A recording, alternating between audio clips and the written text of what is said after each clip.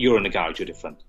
Okay, I was just going to ask you, what do you think about men in leggings generally, Jonathan? In general? And I will tell you, I've hit record just in case you want to filter anything you say. Do you like it? I find it a bit bizarre. It's a culture thing, though, isn't it? Isn't it there's a certain community of gym goers that like to wear leggings and stringer vests and Gymshark community, I would imagine. Yeah. We can call them that. Maybe that can be their name, the Gymshark community. But you know what I mean? There's that type of lads that just likes to all meet up and wear leggings and stringers. And it's not the leggings on the guys that get me. It's the jogging bottoms that aren't leggings. They're jogging bottoms, but they're so tight they might as well be leggings. But they've got just enough bag in them that you can tell they're jogging bottoms, but they might as well be leggings. And it's like, what's the point? Have you been looking at someone's wiener? Never. Is that why? Unless it's unless it's just there, then you know. I was going to say I could bring this to another jiu-jitsu conversation and talk about the north-south position, and then you really get up close with someone's wiener. Well, this is going to sound horrific, especially to Amy, who's not going to know. I was in the honey hole the other day. Oh, the honey hole. That's a nice place to be. Not really. I love it. I don't know if you want to explain to Amy what the honey hole is. It's quite hard to explain, but I was about to say, I'll be honest, if you could even do it, but pretty much I had someone's balls in my face. I'm starting to realise why you guys do BJJ. Well, could drop a J there, and then anywho, it is I've said it's a funny thing to start as a newbie when, especially if you go on your own or you're doing kind of like group sessions and like you don't know anybody, because it is very, from the outside in, unusual. Yeah, I think though you probably go knowing that you're going to get up close and personal with someone. I mean, you can't go to a BJJ class and just be like, oh, shockingly, I have a man's balls in my face. Like, you know that what you're going to get with grappling with someone, don't you? You do, but when literally the first position you would normally probably get into is someone's guard, like close guard, which is effectively missionary position with a dude you've never met. And obviously, when you start doing stuff and it's hot and you start to sweat, it can be taken a bit the wrong way. I've done missionary position with many dudes that I've probably never really met for that long, and you know, it's nothing new to a lot of people. It's new to me. I don't do missionary with many men, to be honest. So, it's just not my thing. Oh dear. No, the north. Make this podcast. Just keep it like this. We should. The north-south is a funny position, like I say, in terms of you are effectively. Okay, well, actually, I suppose north-south isn't that bad unless they've got the position wrong and they're a bit low or a bit high, depending which way you want to look at it. And then balls are in face, which is kind of more Johnny's point. But like you can get people transition from, obviously they get out of a guard, try to get into side control. They go to north-south, and they'll kind of like sit on your head. Like so, you can imagine you're basically in like a elongated 69 position. Not quite genitals to genitals, but every time we talk about this, you're selling it to me more and more, Brett. You really are. So there are some. We were Johnny. You'll appreciate this, but this week we were practicing neon belly, and not neon belly as in like rave neon. No, actually knee on someone's belly, like you're basically knee on someone, and it was fucking disgusting, horrible. There are many positions in jiu-jitsu where, especially when you're drilling things and you kind of spend a lot of time in a certain position, that are very nasty to do. Oh yeah, but you do find that I'm still new, but people they're a bit gentle with it. Yeah, and I had a guy first day, and he's trying to do. I said just jam it in. I said just jam the knee and just get it over. Like, going to try and go through me. Sounds disgusting again, doesn't it? Yeah. And he did. It is unpleasant. Yeah, we were on belly though, rather than more chest, what you might do if you were actually fighting. So kind of a bit more on your abdomen region, which is obviously a lot nicer to take. As in, obviously, so if when someone shifts up a bit and they're on your ribs, it's like, get off me, I can't do this. You're gonna fucking break me. And at least on belly, you can kind of brace, and it isn't so bad. But I had some dude on me. I don't know how heavy he was, but he's quite heavy, heavier than me, and had to try and control, or he had to try and stay on top and control, and I had to get him off me in 60 seconds. And I was 45 seconds in, I was bracing so hard, I was suffocating because I couldn't breathe. I was just bracing, so there's no breath coming in. After about 45 seconds, I was just like dying because I thought, oh my god, I'm actually going to pass out because I'm suffocating because he's just kneeling on me. I can't get him off me. Sounds traumatic. I did a private Friday for one away. What about your jiu-jitsu? Yeah. Hey. In the words of Amy, or not really Amy, but giggity. Giggity. Yeah. Giggity. I need him in the face. He need me in the face. Then I need him in the nuts. I think you do wonder why we do this thing. I do wonder why you do it. No, I know why you do it. I think, like, I understand why you do it. I do get it. There must be some reason, because like most people I know that get into stuff like this, no, not just jiu-jitsu, but seem to be quite almost jiu-jitsu specifically as well, is just you go down these rabbit holes of just obsession. It's the only way I can describe it. You just get obsessed with kind of thinking about it and learning about it and stuff. Now, we've said it before on the podcast, but excuse me, it is like quite amazing really how many people I know that have started up and just suddenly just, yeah, obsessive is probably the right word. But despite all the horrendous sounding things that we just spoke about, I mean, the fact that I'm now kind of nursing a suspected broken big toe, my finger's been fucked for about, well, since I started again, like 10 weeks ago or something like that. But yeah, I still love it. I still want to keep going back. My instructor said the other day he was going through like different arm locks, and we're in a specific position, and he said to me, just put his arm in the most horrific place that you think, and just do that. That was pretty much what he said. Anus? Too far. Too much? Sorry. Too far. Sorry. I don't know. Well, there are some people that enjoy that sort of thing, so... Exactly. We accept all on this podcast. I like Amy's coming here trying to be inclusive already. An arm in the anus would be quite impressive, I would imagine. An arm. That's No. I've seen videos. It happens. I was going to say, there's videos of stuff like that. I remember one video, oh my god. When? It scarred me forever. It's We need terrific. to rein this back. It wasn't Two Girls, One Cup, was it? Oh no. No, that's terrific as well. Oh my god. I just on that, I don't think it's real though. As in, I don't think that's real poo. I don't care what it is. I wouldn't know. I couldn't watch it. I'm very, very strong stomached. Not for How's that, it clearly. Thinking. Sorry, I've taken this in a direction we probably didn't want to go in, You did we? So, really are. shall I just say hello to listeners? Thank you for listening to that kind of preamble. Obviously, we have Amy back on the show. We have Johnny on the show. We actually not our first trio, but obviously since the collaboration, our first trio. So obviously our second trio or three-way. I like the word three-way because it can mean many things. Yes, so welcome both. Glad to have you. Nice preamble there. We haven't actually got a topic today, but we have because I've got something I want to speak about, but obviously I haven't told you to. So this will be interesting. But Fun. Hawa. Is it boring?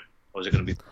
I hope it's very interesting. I find If it not, interesting. Johnny, we'll just go back to talking about Anal BJJ and sex three ways. yeah. And, Oh, sorry, yeah. you know. You meant jiu-jitsu. I was talking.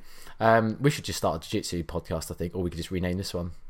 Obviously, The problem is, with us on a jiu-jitsu podcast, it wouldn't be very informative. definitely wouldn't be informative. I'm not even sure it'd be that entertaining or interesting either. But yeah, shall I just? I'll do a quick round robin. So let's start with Amy. How are you? How the devil are you? Hungover, I hear. I am hungover, but I am fine. No, I'm good. Went to London last night.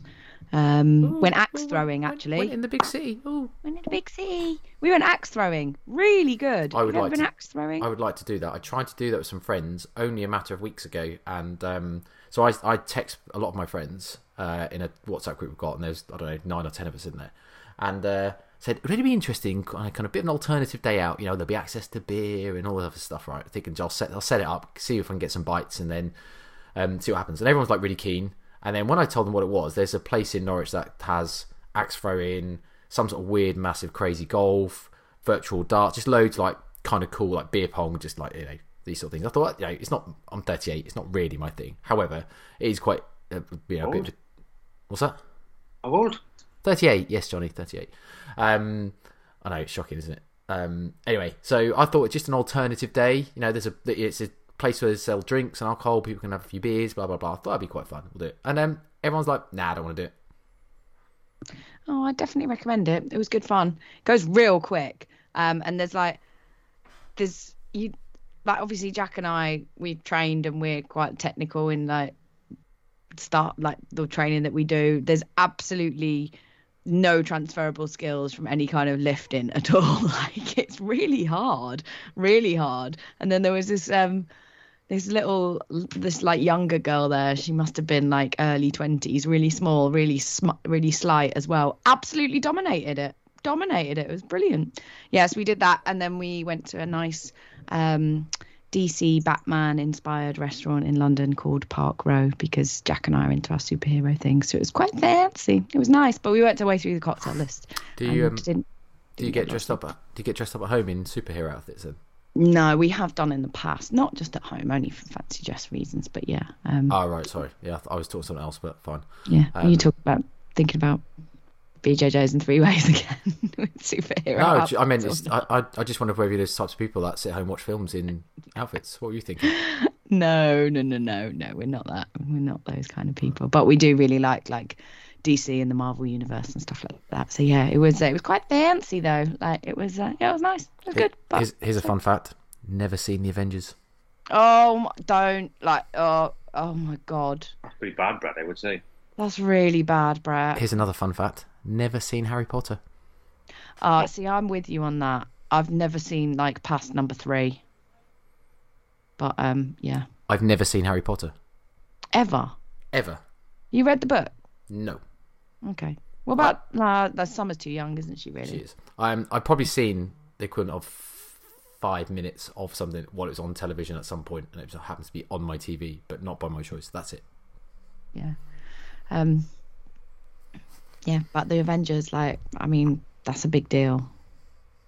It's a big deal. Soz though. All right. So yeah, I'm okay. I'm fine. Good. Thank you. Sounds like you had a great night. Did. Yeah, just hangovers hit different when you get to mid-30s. Mid. Not like you, Brett. Late.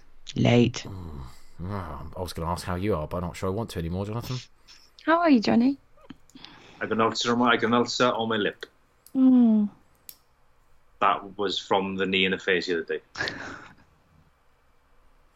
Apart from that, I'd be good. I've been away in mid Wales for 2 days. In the middle of nowhere. It was my father's second retirement. Second retirement? Yeah, he was in Ford for 37 years, something like that, and then he's with the NHS for 15. Wow. Right, twice. Sweet. Yeah. So we'd up there, mid Wales, big cottage, doing a few walks, middle of nowhere, literally walking on the road with no cars going for like half hour. That sounds heavenly. Middle of nowhere, plenty of sheep. That sounds lovely. It's like when we go up to the Highlands. Jack's family have house like right up, like literally look at the map of Britain. It's pretty much as far north as you can go, and it's stunning. And just sheep, and yeah, just amazing. So nice. Mountains. Yeah. That's why you sound particularly Welsh today. I do. I am from. I won't say no, not really valleys, but you went to North Wales. However, they either sound like Scousers, which is odd, or you can't understand them. Even I can't understand them, and I talk fast, and they talk faster. Wow. About. Wowzers. Like you and Brett do to me sometimes. You just go, yeah. Yeah, sure. And how are you, Brett? Sure. Other than a broken toe, absolutely fine. Yeah. Well, suspected. Is it still purple/yellow? The toe. I'm on yes. No. The toe's actually, appearance-wise, looking actually okay. The swelling's gone down a lot. The bruising is mostly gone.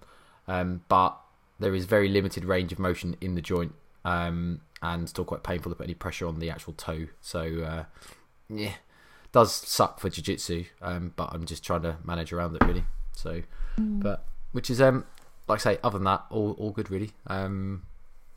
Nothing new to report other than my absolutely fucking stupendous t-shirt that you point out. I did, yeah. Very good. It's a very smart like t-shirt. Shout out to Sounds Athletics. They are such a cool, small company that obviously does things right, in my opinion. Cool They sent me a nice little handwritten note in it with a nice little bag of Haribo Star Mix. Oh, I saw that on your Instagram. Yeah, and I was like, do you know what? Like, it's as ridiculous as that sounds. Little touches like that do make a massive difference to the perception of someone's customer service. People don't buy products, people buy people, and that gives a human element to buying a product, which is probably why you're going to go back there. I will I own a few items of theirs now, but yeah, we'll often buy. Plus, obviously, it's quite a cool design. For the people that can't see, because obviously we don't use the video, it is a Tony the Tiger dressed up with a hockey mask, like a Mighty Ducks type hockey mask, but obviously a sinister one. I shouldn't say Mighty Ducks, should I? Should probably say what's his face from horror film, Jason. Is that right? Yeah. Holding a machete, cutting off Honey Monster's head. You're looking like who's Jason? Don't watch horror films. What's the company called, Brett? Samson Athletics. Samson. Samson, yeah, as in Hercules and Samson. Samson Hercules. Shout out, very good. I enjoy their things. They're all hand printed as well. They like what's quite nice is we're again very off tangent, but still I think it's nice to talk about other people and kind of give people props when they're due. But when you make an order, they send you a little link to show you kind of why you're supporting them, what you do, and they show you their process. They kind of show you through how they're hand printing all items and stuff, and it's quite nice to kind of feel like you're a bit part of it.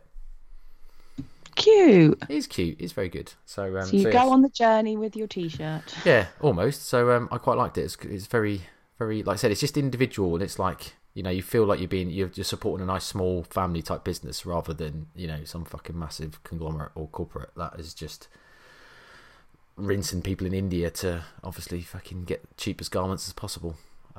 They're not overly expensive either, but I will say also very good quality stuff. So, did you rash cards, Brett?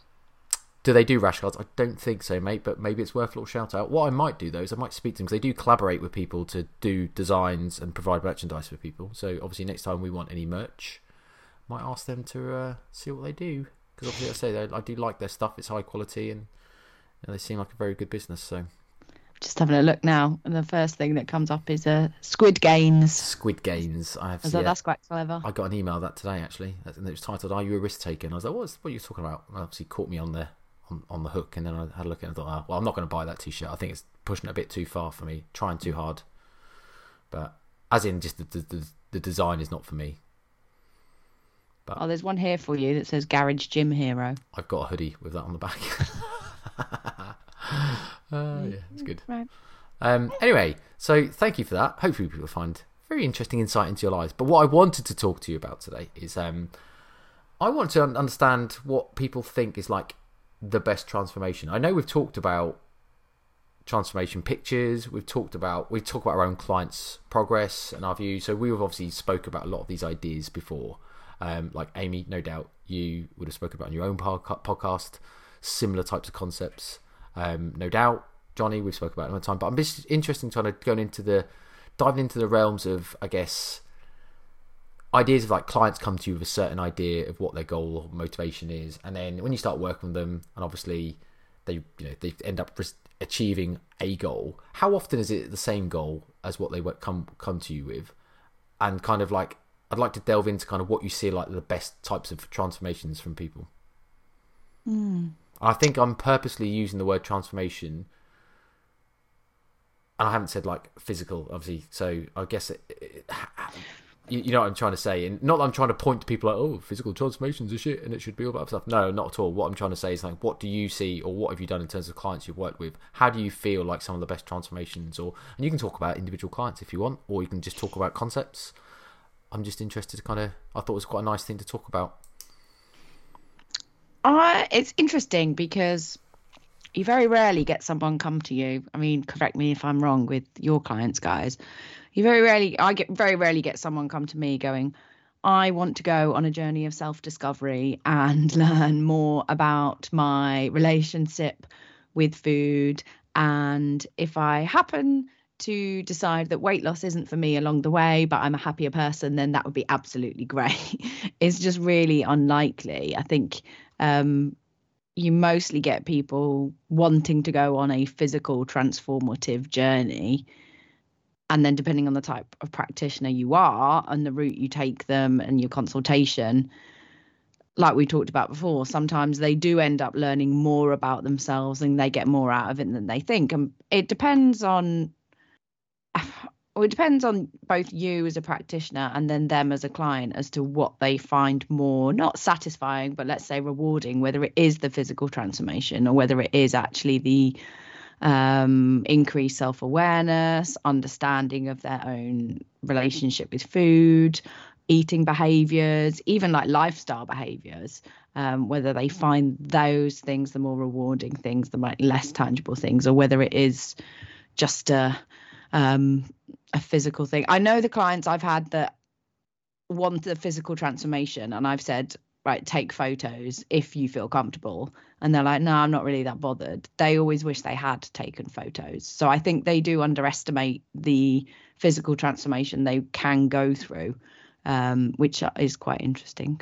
That's my initial thoughts. Sometimes it's that people don't really realise how much they've lost, do they? Yeah. Always, I haven't lost that much, have I? You think, if you're taking a photo, you'd be like, Jesus Christ, that is freaking load of weight, or you look totally different, or it might not even be. I think it's definitely because I've had a few females who've only lost only 7 pounds. They look totally different, and if you'd said them you've only lost 7 pounds, they'd be like, oh, I'm fucking gutted. Actually, you look totally different. I've got a client at the moment. Actually, she's like late 40s. Your age, Johnny. Or mid to late 40s. In fact, I'm going to shout her out. Shout out Nikki. I know she listens, and she's amazing. But trains like an absolute animal. Doesn't sound like you, Johnny. And we've been doing 2 diet phases with a diet break in between, and the last week or so, she's been like, oh, but the scales haven't moved. And I'm like, I'm actually quite happy with that. I'm actually really, really happy with that because you look completely different, in the space of 2 weeks. You have that point in a diet where all of a sudden you're just like, oh, okay, there's diet face. There's complete loss of bloatedness, everything. She just looks completely different. But yeah, like you say, when the scales haven't moved, there's always that point where they're like, yeah, I wish I had taken photos before because now I can see it. I do think there's a certain element of inevitability that people want to look at physical transformations. Like I said, unless you're really niche in terms of as kind of a fitness professional, unless you're really, I don't know, maybe niche isn't actually fair actually, but unless you're quite specific, so I will say niche about what you offer in terms of you are somebody that deals with either anti-diet or you're kind of someone that deals in a specific area around kind of helping relationships rather than kind of helping pro weight loss or even kind of pro intentional weight loss. I think it's quite difficult for someone to then come to you and not probably expect weight loss, because I think it's part of the culture. It is part of diet culture, and I don't even use the term diet culture in necessarily the negative connotation as what we would probably call diet culture. I mean kind of just there is a weight loss industry in the fitness industry, unfortunately, or maybe fortunately for some people. It depends upon your view, I guess. But I think there's this inevitability that people obviously expect the physical transformation, and a lot of people then kind of don't think so much of it at the start about how far or the progress they can make. So they do end up being disappointed when they don't have that almost evidence to refer back to. Because we've all probably had clients where they haven't taken either progress pictures as often as they would like, or haven't even necessarily taken them from the start. I mean, I've had clients that have come to me already have lost some weight, never took progress pictures, and obviously I asked them to take them from the start because I kind of figure, not because I'm really that bothered, But I kind of figure quite often people want to refer back to themselves, and I often tell people that actually this is going to be for you, not for me. Like, you'll probably want to look back and see as a marker of progress. Yeah, that's kind of my views on that side of it. I think it's got worse since the whole explosion of Instagram kind of thing. I think it's definitely got worse. You're definitely bombarded with a lot more transformative photos.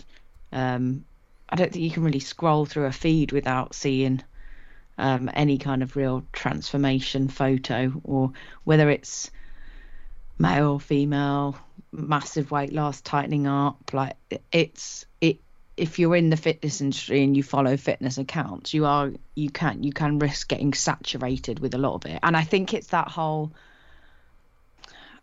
I think when you go down that rabbit hole, people can get into the mindset of, oh, why I want that, why hasn't that happened to me? That is the kind of results I want and I need. And it's like we talked about before, it's very hard to sell the image of, oh, but I have a better relationship with food and I sleep better and my health markers have improved. And like, how do you display that in visual form? That can be really difficult.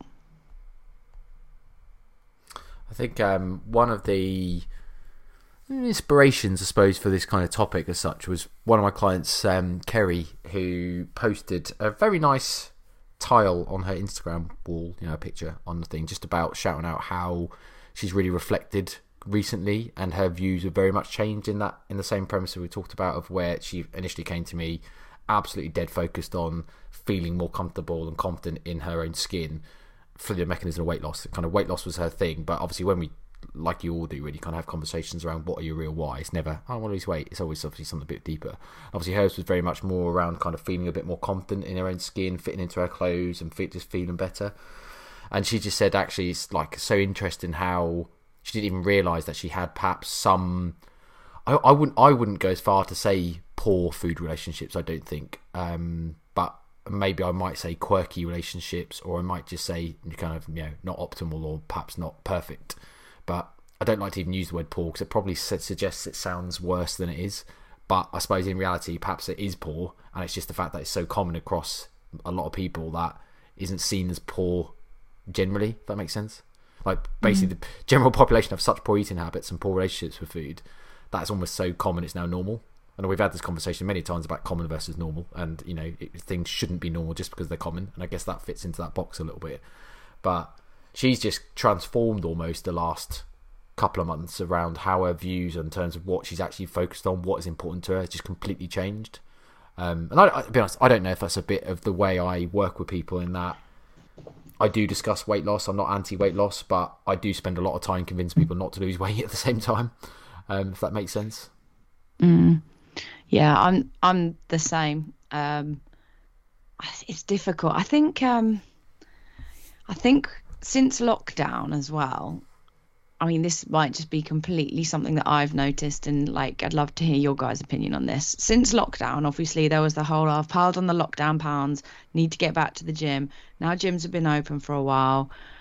Now I think everyone is realizing, as social things are kind of ramping up again, and people are actually starting to feel a lot more like maybe social overwhelm, like social media overwhelm. I think people are a little bit more protective of actually their social media space, and maybe creating a few more healthy boundaries with what they expose themselves to as well online. I might be wrong. Some people might just love to go down that Instagram rabbit hole and like, oh, why can't I have that? But I think there's some people I think are a bit more limiting on what they do expose themselves to. Especially through the pandemic, there's been a load of shit on there, and even surrounding that and other things. You see a lot of people's, like, a lot of grouping together in certain crowd. If you're not this, you must be the opposite. If you're not that, you must be this. It's very much. So I deleted Instagram. I don't go on Facebook that often anymore. It's like, gosh, this is full of shit, isn't it? It's full of, like, I'm not interested in this. So I imagine there are people who have done that and gone, actually, I've seen too much shit over the last year.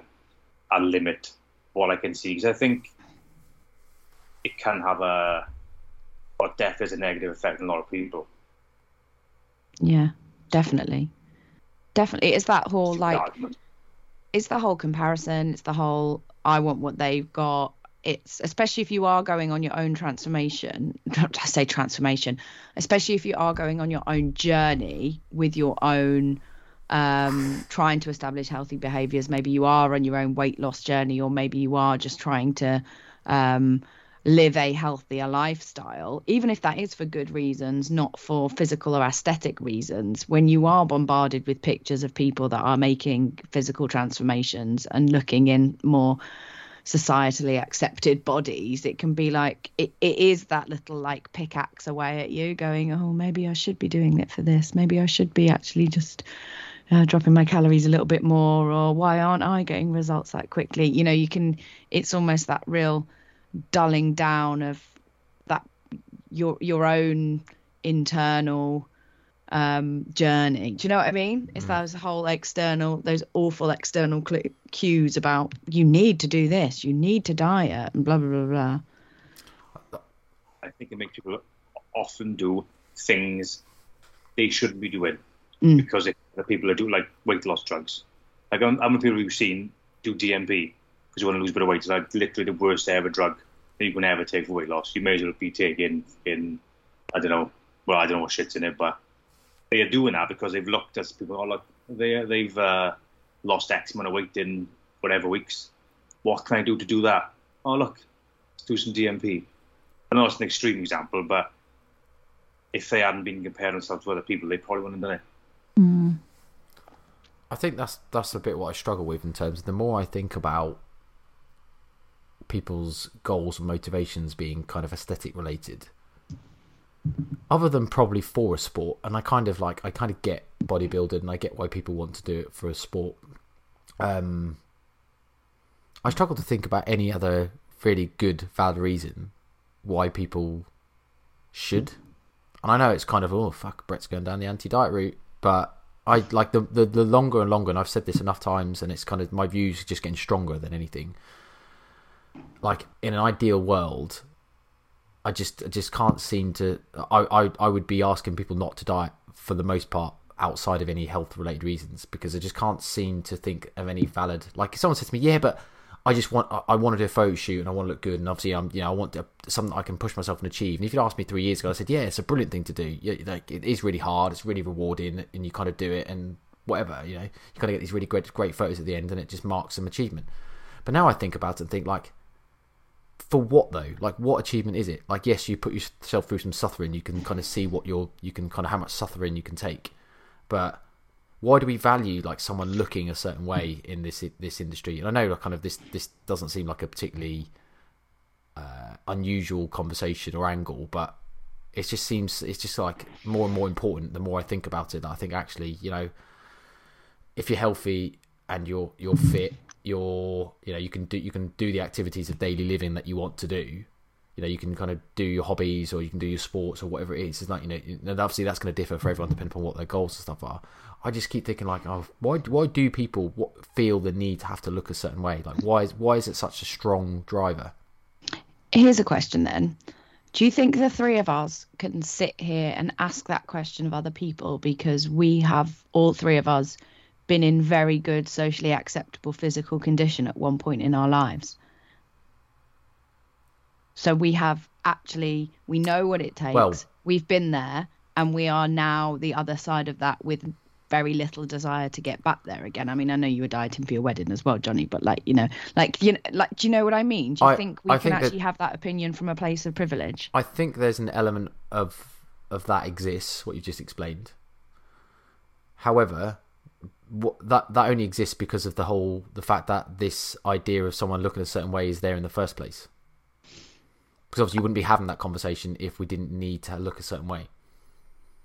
But we obviously all felt that need at some point, and we've done it. That's kind of my point though. Like, why does that need exist? The fact that we've been there and over the other edge and realised that in all that, then is kind of neither here nor there, almost to that extent. But I agree, it does exist, and yes, like there'll be people listening to this that have never been in the shape that they want to be in, thinking that it's easy, because you see it all the time. Like you kind of get your, I don't know, struggling mother of 3 children that has really struggled with her food relationships, her weight, her body confidence, and she's told by a really lean yoga doing hippie that drinks carrot juice saying like, you shouldn't have to diet, man, what are you doing? Like, it's like, yeah, but that's really kind of almost undermining for someone in a ideal kind of body, you know, in air quotes, to tell someone else they don't need to diet. And I get that kind of point is half the point you also just made as well,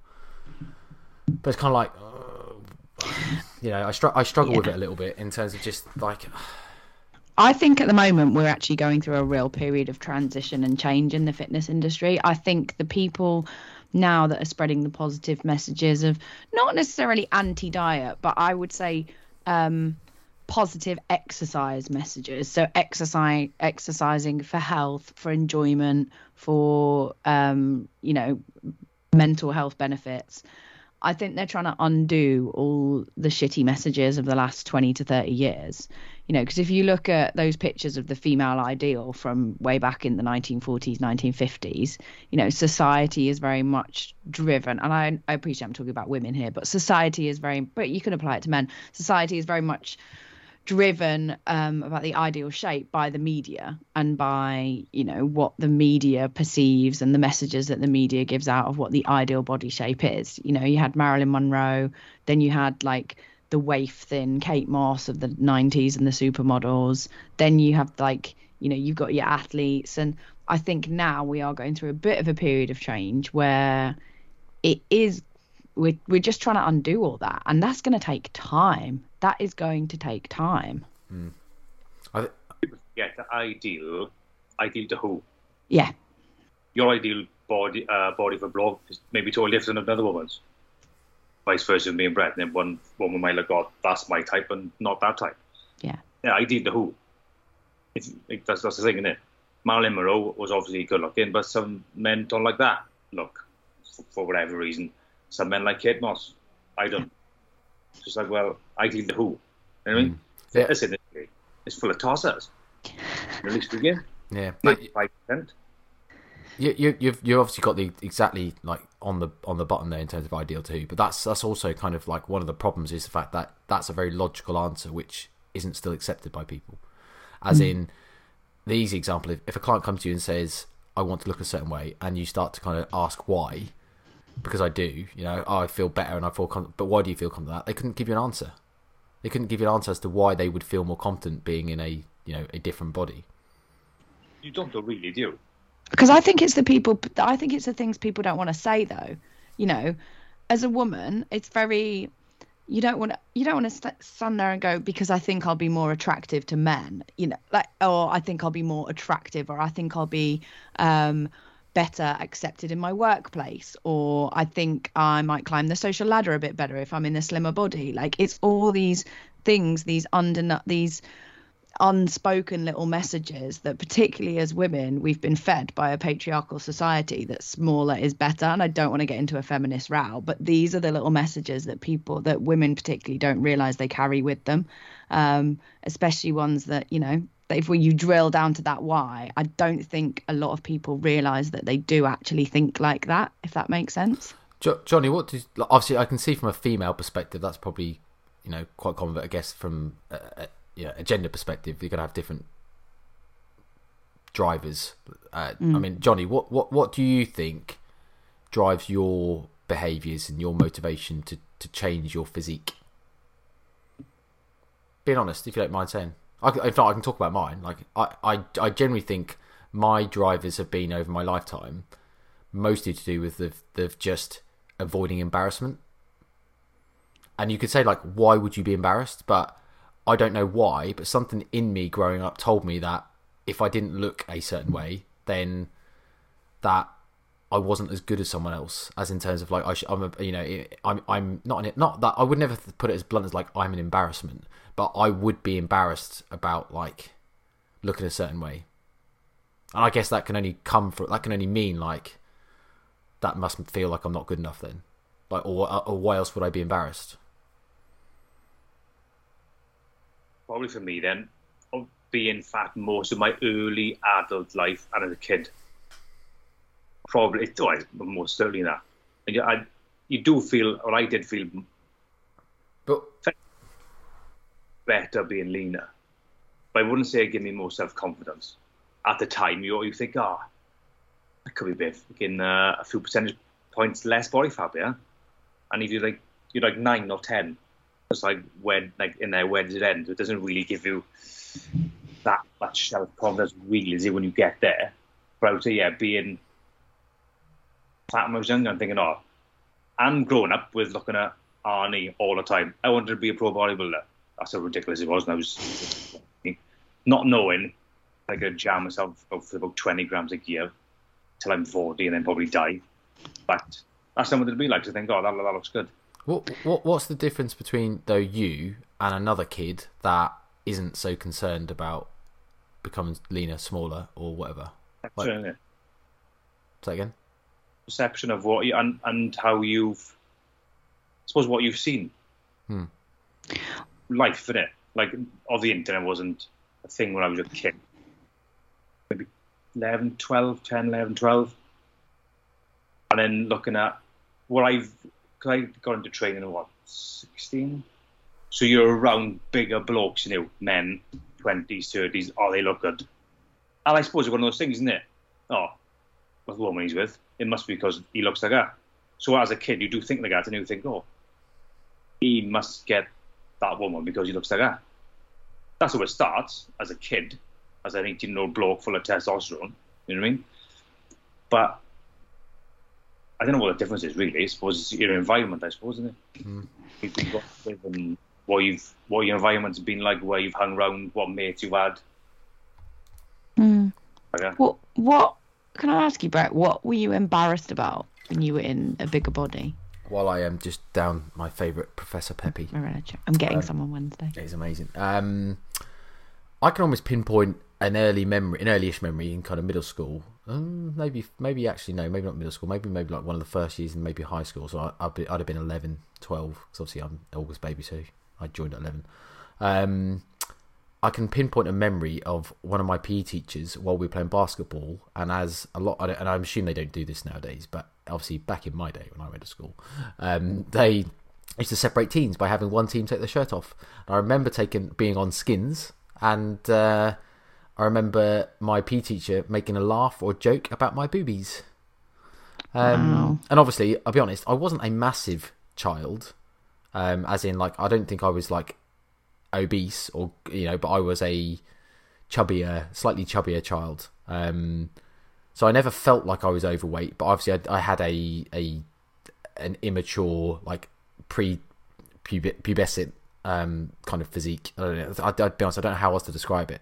So, and I guess there's a few kids in my age, in the kind of at that age where perhaps they were kind of the older kids in the school. Some obviously reaching puberty a bit earlier, perhaps as well, where they start to kind of lean out, kind of have a bit, not certainly not any kind of actually muscle mass, but obviously a bit more definition, which I guess then you then start to compare. And obviously I think a lot of blokes, and I don't this is probably never talked about, but a lot of blokes when they're grown up, and it's the same with their wieners. Some people's wieners grow quicker than others when they because they start hitting puberty earlier. And obviously there was kids at school used to get rinsed and bullied by other kids because obviously you'd have showers in the PE afterwards, and some of the other lads would just basically take the piss out of them because their Johnsons hadn't quite grown yet compared to other people's. And it sounds ridiculous to say out loud as a 38-year-old male now, but obviously that shit happens, unfortunately. And I guess it's the same with bodies. Like, people's bodies mature differently. And I guess, like, I can almost pinpoint a memory where, like I said, this teacher, and it wasn't even anything horrendously bad other than just a little tiny giggle and a bit of a joke about something, and that was it, completely passing. But obviously it stuck with me. And I guess, like, you then start to kind of notice, like, why is he laughing at me? What about other kids? And you start to look around at other kids that perhaps, on paper had, better physiques. Just obviously I guess like it's one of those self-conscious things that they've grown since. So I didn't. I was going to say, do you think you carried that through to adulthood? Definitely. Well, in terms of how you wanted your body to look, I definitely it made it. So I basically throughout my kind of early teens and into kind of teens into maybe 18, 19, just did loads of sport. And just like really worked hard and just did loads of sport. And obviously I guess I then had less of a problem with it, and obviously went through puberty and matured a little bit, which obviously helped.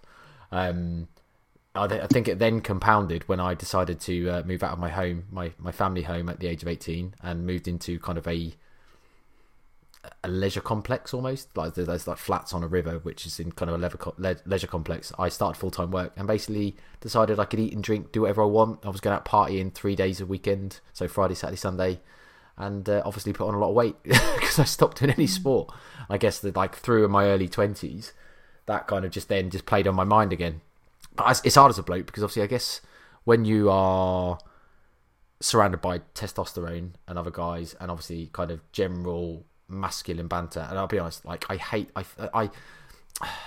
was about to say the kind of the toxic masculinity type approach, but I almost hate that phrase now because it's kind of almost everyone's like, oh yeah, it's so this whole toxic approach to it, and I don't think it's a thing, but I think it's often misrepresented and often misused. But anyway, that's a whole nother podcast. But there is an element of kind of like, the banter, you do get banter off the people, and blokes just like taking the piss out of each other, and I guess again sometimes that can hit nerves, Interesting. It's like therapy. Oh, I'm gonna cry. No, but it is though, isn't it? Like it is. It's all about like why we think the way we think, and why if we want to change our body, why are we attaching so much self-worth to our physical form? I think there's an element, I can speak like this now because I am so far at the other end where I'm genuinely pretty comfortable and confident about myself. And I say that with I'm comfortable and confident with my imperfections. Not that I don't have any. If that makes sense. So, as in I'm almost like so nonchalant about it, like I couldn't give a fuck. Like that's almost how I feel about it now, because I realise that exactly what you just said. It's so little of my self-worth, that what I can offer to people, to like my kind of like social mark that I can leave on this planet is like, I've said it enough times, and I've said it to clients all the time. I've said it out loud on podcasts all the time. Like, if you were to write a fucking pie chart of your value, what's interesting about you, the little slither on what you look like should be exactly that, a little slither. It's not going to make up a big chunk of what your fucking pie chart looks like. What you look like. It should be the least interesting thing about you, like literally. Yeah, unless you got fucking crazy wacky hair and you dress weird, then that might be very interesting. But okay then, Johnny, here's a question for you. How do you prefer your body when it's a bit leaner, or are you happy just the way it is, or do you genuinely just not give a shit? Do you diet sometimes because it's something to do and because it's a challenge and to feel comfortable in clothes? Definitely leaner. I went through the typical bodybuilding behaviour of dieting to whatever and going, oh yeah, bulking now, sulking now, let's just get on with it. And like, fuck me, I'm too fat. Loss of lockdown, it was 234 pounds or 236. I'm like, what have you fucking done again now? It's too much. I'm like, you do like lockdown, you can't clean, you're like, what's the fucking point? Whatever. Do you know what I mean? Like, so now I do definitely prefer being leaner, but I'm gonna get to what I'm comfortable with and just never get too fat. But to answer you, I prefer being leaner. Yeah, it's funny. Me too. And then I wrote a blog about it the other week. I feel guilty sometimes when I look at the leaner body that I had in photos, and I miss it sometimes. And I'm like, I feel guilty about that because I'm healthy. I'm not obese. It is literally just a aesthetic thing. I also know that my leaner body wasn't healthy because, I had symptoms of HA, like hypothalamic amenorrhea, like lost my period for ages, like just felt like shit all the time as well, and just tired, exhausted, no motivation to train.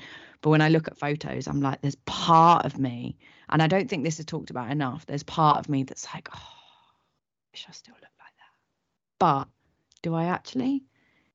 Have you almost forgotten what it felt like be that lean, as in the negative? Because it's like women's hero pregnancy, isn't it? I'll never do it again. 3 kids later, like, fuck, never do it again. Because they've forgotten how horrific it was. Yeah. It's the same sort of thing. You've forgotten actually what it physically felt like to be there. Don't you think though, like when you're dieting, you just do it. It feels like shit, but you just do it. you're just like, oh, it's just, yeah, I feel like crap, but like, it's all right. I just got another day to get through, another day to get through, another day to get through. And then you don't realize how crap it is and how shit you feel until you're not dieting anymore. But when you're in the thick of it, it's like you just keep doing it to yourself because you're in that hamster wheel. It's mad. Like, I don't think I've forgotten how shit it feels, but like, I had no energy. Well, I wouldn't even say I had no sex drive because I thought I looked banging. So I'm like, yeah, it's weird. But I got drunk on a thimbleful of wine. And then my preoccupation with like hypercalorific foods was just insane. So in terms of mentally, I was really, really, like, I don't want to say damaged, but like really struggling. But then I feel guilty now in a healthier body for missing that figure. And then you have to challenge that perception in yourself of like, is that still a desirable thing? I think that almost comes down to my original preamble of this section of the podcast about why do you feel that way? It's almost like, I know you could throw it under the umbrella of, oh, it's diet culture, that's why we feel that way, but kind of like you really have to break that down, what that means. But I think I've been I've done a lot of work and had counselling and like worked through a lot of this stuff, and it is all connected to self-worth, all connected to your parents, to how you receive love, to how you give love, to the messages that you've received when you were younger. And like, this shit is deep. The reason why people want to go through these physical transformations, particularly I speak as a woman, like with women, some of this shit is really deep, and that's why I think I love the angle that you come at now a bit more, Brett, in terms of like, not anti-weight loss, but like, why do you actually want this? Because I think there's a lot of people out there putting people through these transformations that are doing more harm than good because they're not asking the difficult questions. Have to get psychologically profiled, I would. Just someone just can go and just find the deepest, darkest part of your soul. You'd get locked up, mate, without a doubt. To see why you're like, why do I think that then? Why do I behave in that manner? Yeah. Why do I think that? One of my clients is a counsellor and a therapist, and our sessions are like my PT clients, and our sessions are brilliant. It's basically all your parents. That's what she says to me. She's like, it's all your parents. It's to do with where you are in the where you sit in your family. So whether you're like oldest, middle, youngest, I'm only child, the reasons behind where you are, like, it's literally all upbringing. But then also like the messages we're fed as as youngsters as well. It's mad. Yeah, it's mad. There's nothing. No, I've got no issues that I think. But it'd be good to know why you think and do the things you do and say, and the beliefs you have, like where they come from. You know what I mean? Yeah. Why do you get angry about certain things? Yeah, like, that situation, Brett, that you said you had in the like sports hall. Like, put you and then put you, Johnny, in that same situation. That exact same situation with both of you would have very, very different impacts because of your parents, your upbringing, your experiences, and the way you carry that situation through your lives would also be very different as well. I find stuff like that fascinating. That's cool. I think why would it be different? Interesting. Nature versus nurture and all that shit, but yeah, I was gonna say, like, if I go back to like that example or that moment, I can almost think like, a lot of the popular kids at school are the best at sports, the kind of, the most athletic, perhaps like, have the best like physiques, that type of stuff. And I don't think it's quite as direct as, like people are that interested in what a 14-year-old boy's physique is like, really. But there is an element of like, it just happens, the cool kids are always the kind of the bigger, stronger lads or whatever, generally. And obviously we have these kind of cultural stereotypes, don't we? Obviously the geeky, tiny, weedy kids that aren't popular, and then obviously the big old school bully jocks. And I guess there is an element of they're stereotypes for a reason, because that kind of cultural niches do exist. And I think you see that as a boy growing up, and you kind of want to be in that cool bit. So that's kind of where you then have this comparison issue where you're kind of comparing yourself to obviously other things. Because I'm like, and it was almost compounded for me in that when I joined the school football team and I was all right at football, I suddenly became popular, and I suddenly, I kind of, grew into my body and whatever else, and I all of a sudden became popular. And it's kind of like it compounded my beliefs of that. This is obviously better than that. How much? Here's the question for you both. Then, how much of that do you think is actually biology as well? I mean, obviously there's some kind of cultural element, but biologically we look to be attractive to a partner and have a mate, and obviously part of being in the best physical condition we can be, yes, obviously it's perception and some of it's subjective, like you were saying earlier, Johnny, and like what you find attractive isn't necessarily what Brett finds attractive, but on a biological level we are looking for the best mate. So like how much of that do you think is still that, and there's still that driver? I think it's a lot. Yeah. It's like a lot biological. Yeah. Because it's like, how am I going to say it? But is it because you look biologically, you want to carry your bloodline on, don't you? So biologically looking, if you're in peak physical condition, you're likely to be able to fight other men this is like as basic as you can ever get. I will fight you for her, to impregnate her, to have a kid. That's what it boils down to. At the end of the day, you carry your blood in on. If I'm bigger than him, if I can fill him in and kill him, there's no way he's gonna have sex with her. Yeah. That's fundamentally, innit? That's the fundamental of life, innit? No, Yeah. People would be highly offended by that, but tough fucking shit, isn't it? That's just how it is biologically. That's what we're here for, isn't it? Really, to carry on life, and whether people choose or not to have kids or not is another story, and it's up to people and what they want to do.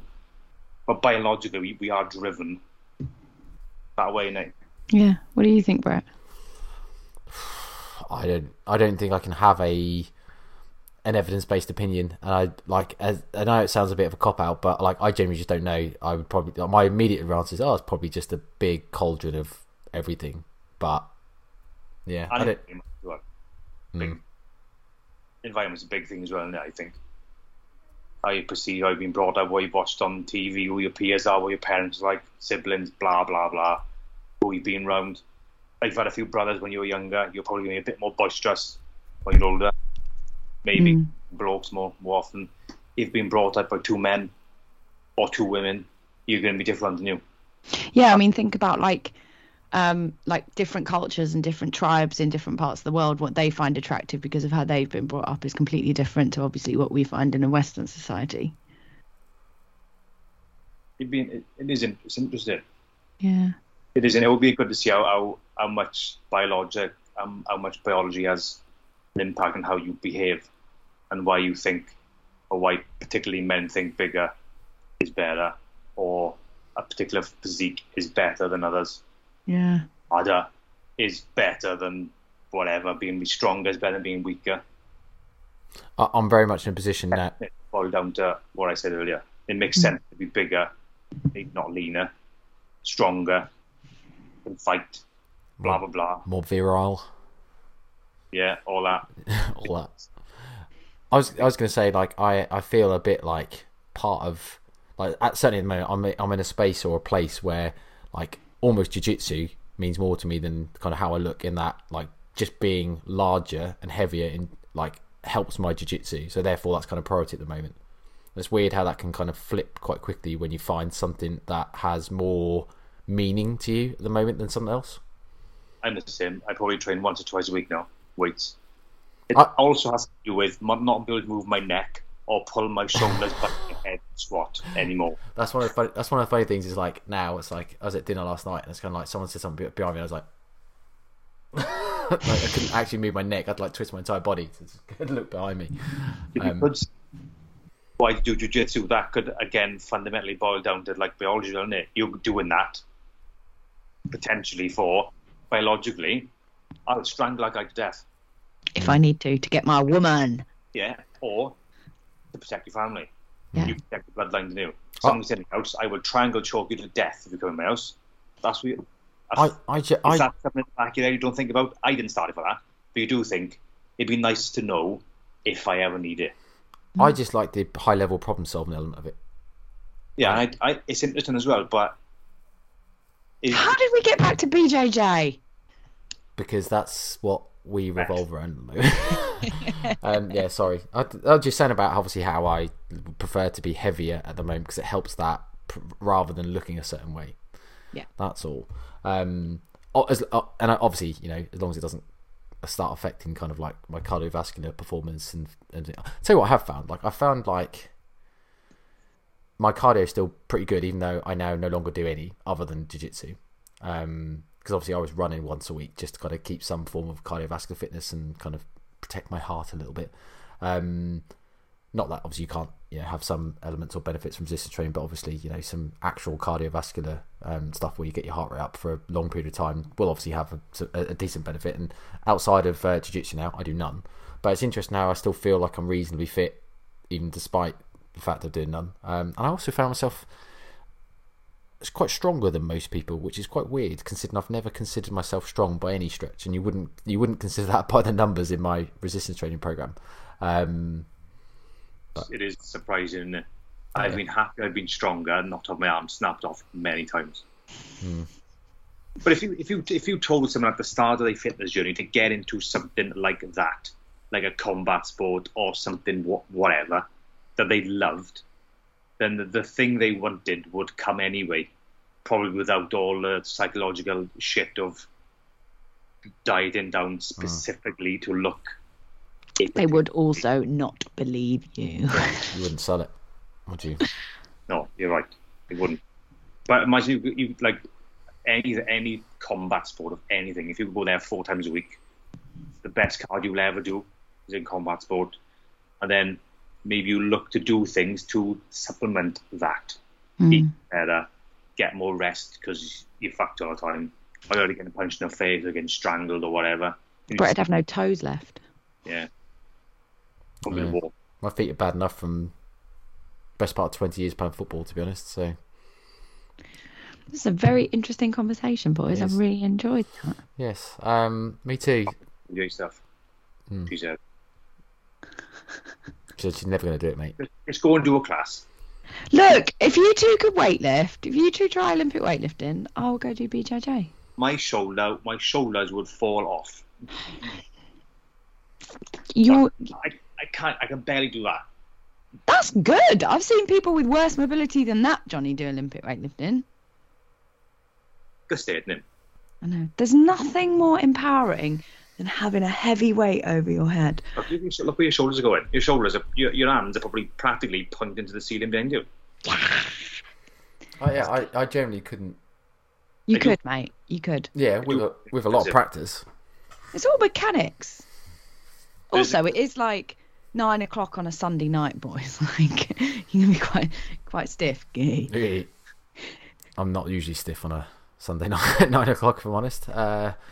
Thank you all for listening. Thank you for your chat. It's very interesting. Hope everyone had some value out of it. Please rate, review, subscribe, like, share with your network, all of that stuff. Jazz, buy your cheese, and then 10.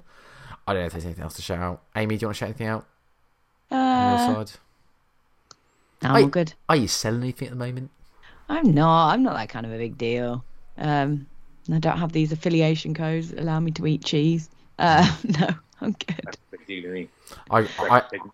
I got told off by a client, David, of mine this week because I shared a video of me opening up a cheese parcel which had some the small stacked bars in, and he said he's furious with Eatlings. He's been trying to buy them. They've only had the tasty variants in. Yeah, they have. But Jack eats the tasties and I have the normal ones. I said just eat the tasties. They're like 20 calories more. Fucking hell, Jesus Christ. But he's furious. So obviously when he found out that I got them, he's like, fucking hell, look after the special people, don't they? You still get some. I was like, well, yeah. Yeah, they do. To be fair, Eat Lean is actually the only cheese we eat now. On the Eat Lean Tasty, I don't think there's any reason to actually get normal cheddar cheese. Well, other than wedge, because obviously I can't deny that obviously it does cost more, but... True. But I agree on other principles of, like, if you can afford it, why would you buy anything else? Because it tastes as good as your average cheddar, your 30+% fat cheddar, and this is only like 12, I think, something like Tasty. So get a special for 50% off cold breast. I need to buy some meat lean cheese because I'm currently going back to the topic, doing Lyle McDonald's rapid fat loss. Ooh. Just to jam off a bit before I go to Germany. And if you both know what it is, I imagine. And so I need some meat lean cheese really to jam the protein. There's probably too much carbohydrates in it, isn't there, mate? For his. How many grams of carbs? 200 grams. I don't know. Maybe 10. I don't know. Not that many. That'd be right. I'm guessing, but I don't actually know off the top of my head. But I can't even remember. I do know it's like 38% protein. I only know that because it's 38 per 100 grams. I often just eat a 100 gram chunk every now and then for optimal leucine delivery. Gains. Yes. Do you know what I do like? A Eat Lean and kimchi toasty. One for the vegetarians out there. Fucking hate kimchi. Oh, I love the stuff. Very good for the gut. Well, I think that's an evidence-based answer. I'm going to call you out live on the podcast. Wow. I think there's very little evidence that kimchi is good for the gut. But not kimchi, maybe, but some fermented foods. Yeah, but this is there you go. You've problem is you've kind of gone here and here and missed like shit in the middle. Right, it's 9 o'clock at night and I'm very hungover. Unbelievable. Be sick these days. I know. So that disgusting kimchi. Where's your evidence for that? Just say your opinion. You again moved up to the last question Amy asked you. Can't give an evidence-based answer for that. I just you want to talk about fighting and sex. The problem is, I'm going back to the I can't give an evidence-based opinion on that. I genuinely don't know, so I'm kind of a bit like I can't say something that I don't know. I honestly have no fucking idea. I do to a point where like I can't even give an opinion because I don't even know what my opinion is. I did. Just say it. So, oh yeah, it's fine. And think of that. Worry about the consequences later. Well, that isn't why I didn't say it though, because I was worried about the consequences. I genuinely don't know. I'm kind of like I don't actually know what my opinion is because I haven't read anything about it. Or if you ask me to just come off the top of my head, I'm like, don't know. All of it. It's probably all of it. You make me sick. Yeah, fine. I don't care.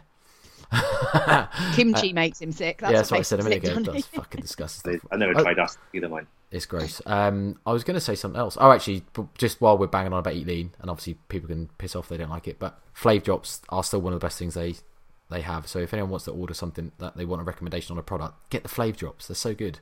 They're just so versatile. It's so many, obviously for sweet stuff, but yeah, they just make yogurts, oats, smoothies. You can stick them in anything. Your coffees, whatever. So. No, I use Flavour Drops every single day. Not the Eat Lean ones, but yeah, Flavour Drops seem great. I do use the Eat Lean ones every single day, and I've got tons of them. So I like coconut flavours ones. They don't do coconut. I'm going to recommend that and see if they can bring something out actually, because they don't. You're right. They've got strawberry, raspberry, vanilla, toffee. Do they do hazelnut? Chocolate. No, they didn't do a nut version either. Hazelnut. Not really a coconut man, to be honest. I mean, I will have some coconut stuff. We've spoken about coconut Warrior bars, but it's not something that I go out my way to have. But on that note, let's say thank you and goodbye. Goodbye. Been emotional. Thanks for saying that. I make you sick as well. Quite enjoyed that part. Is that toxic masculinity? Yes, it is. Shut up. Toxic masculinity. Shut up. That's exactly toxic masculinity as well, isn't it? Yeah, it's like it's almost like I don't know. We're just suddenly just starting a new episode, but I just don't like that. It's almost now not okay to be masculine. You almost can't be a guy anymore, and obviously the argument is way more complicated than this. But how are you defining masculinity? For a start, yeah. Well, I think the definition is something like strong, stoic. Or no, maybe not stoic. Maybe stoic's not the right word. I can't remember now. Strong and something or other is the actual definition. I did read it quite recently, actually. But I think it's okay to be masculine, but it doesn't mean you can't also be sensitive and other things. And the whole toxic masculinity thing is kind of actually, I think they just mislabel it and it's completely and utterly used wrong because it's almost kind of a bit of a fad. I think qualities or appearance traditionally associated with men. Apparently. I mean, it's good to be strong. He's outstandingly handsome and robust. That's Oh, me. robust. That's me. Well, that's not me. I think Handsome, maybe, not robust. Bloke like Jocko Willink. He's a fucking robust man. That's a word you'd never want to be called as a woman. You'd never want to be called a robust woman. I don't think Amy knows who Jocko Willink is, mate. But he's basically like ex-military, jiu-jitsu, 9-degree black belt, like ultra masculine. Basically, he's like Mr. Masculine. He is. What's his name? I need to Google. Jocko. Look at that head. Look at that head. Yeah. Oh, that's that. He's got no neck. He's a no neck man. He is robust. Yeah, I need a neck, I'm afraid. On that note, thank you for listening to the NNN podcast. If you enjoyed the show, please help us by rating on your podcast provider, sharing with your networks so we can get our content out to more people. See you next week.